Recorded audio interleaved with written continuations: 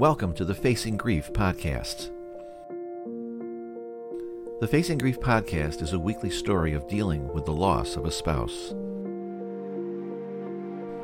Each week we will focus on one day of the journey. That day being a recollection of a unique experience, which may highlight the pain of that day, observations on living in the state of grief, or stories of an amazing relationship. Whether you're here for comfort or to know more about this journey, our prayer is that you will be blessed by what you hear today.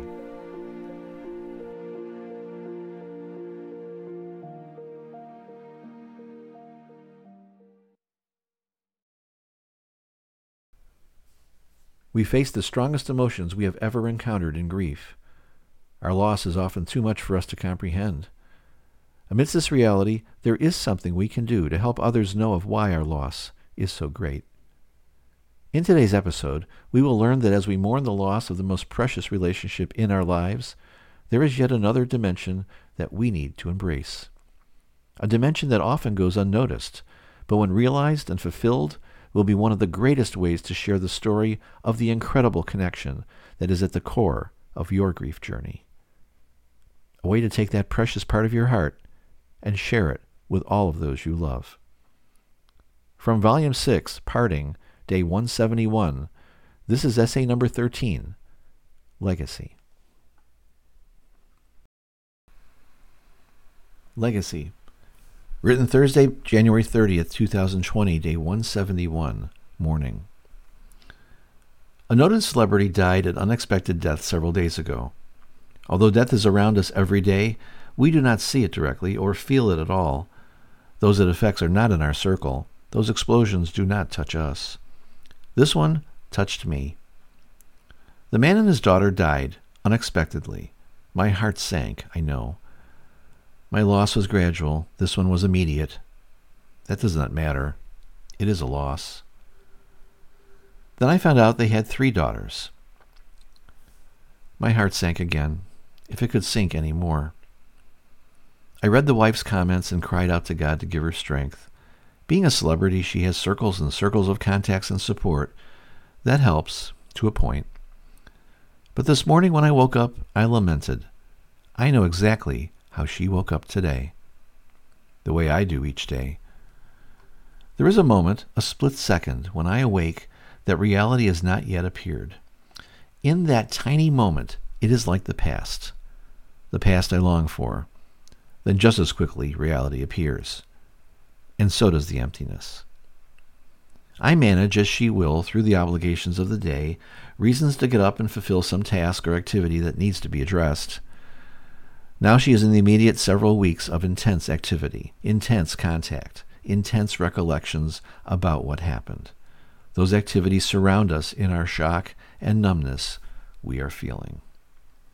The surreal quality of our life, now missing what made it our life. Something she will navigate as I did, and we all do who enter the state of grief. Then at some point in the order, the cycles of whatever life she will have will begin. With children, she will have a purpose, a part of him still with her. They will be her focus. Whatever family she has, the other, but the reality of what has taken place will not come for some time. I know. Mine is only now just starting to appear. I do not like it at all. The future that is outside in the car waiting for me to come out and join it, unwanted. I ignore it right now. I ignore it because it is missing what makes my life what it is. If I could share anything, I would share 2 things with her. 2 things that drive me right now in my tiny little world I am in. The first thing would be for her to tell their story. In grief, we are missing everything that matters to us. Others try to emphasize with us, and unless they share a similar loss, cannot really comfort us in the way we need comfort. I would tell her to write their story, how they met, how they came to love each other. I have been doing that and have found a strength in that continuing exercise that has brought comfort and actual revelations on aspects of our relationship I had never known about. I would tell her, put into words what he was to you, what you were to him. Reveal the deepest aspects of your relationship. You need this. You need to put into words the incredible, precious, extraordinary relationship that you are now missing. I would tell her, you need to do this for you. Then, when she is done with her story, I would tell her to read it out loud to herself. She would never be the same afterwards. I know I am not. Next, I would tell her to write the story for her children. They need to know about their father and mother. They need to know why you are so sad, why you are so devastated, so lost. They need to have the story, one they should not be given until they are adults. Only then will they be introduced to your amazing relationship and understand a love that is so precious, a love they should seek and not settle for anything less in their lives. I would tell this to anyone who is grieving, and I don't want to hear that you do not know how to write. You do. About this topic, you are the authority, the expert. Don't worry about technical things. Worry about the story. And then write it. Write it to tell the story of your precious loss, what it was, how it came to be so precious to you, why you struggled to go on without it. Write that story. Your family deserves to know about your sorrow. They need to know about it from more than a sympathetic observer's perspective. They need to know about it from your perspective. Tell them what you have lost. Tell them so they can feel it. Only then can they understand what you have been facing. And only then can you leave a legacy fitting to the precious relationship that has been temporarily interrupted by death.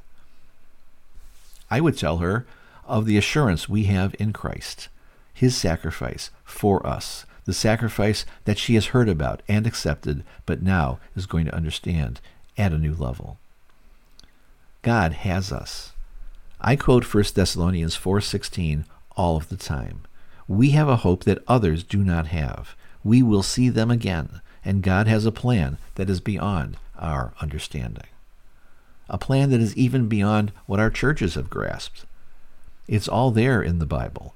If you seek it, God will enable you to find it. It is sure. It is real. And in that amazing kingdom, we will be reunited with our precious ones, and will continue God's plan, which he is working out. My wife and I learned about this plan for decades. It is our real future, and it is coming. I navigate each day with these two objectives right now. I cannot conceive of a life without her. You cannot without him. But God will use us in a new way. A way I do not have the stomach for right now, but one that will come in his time.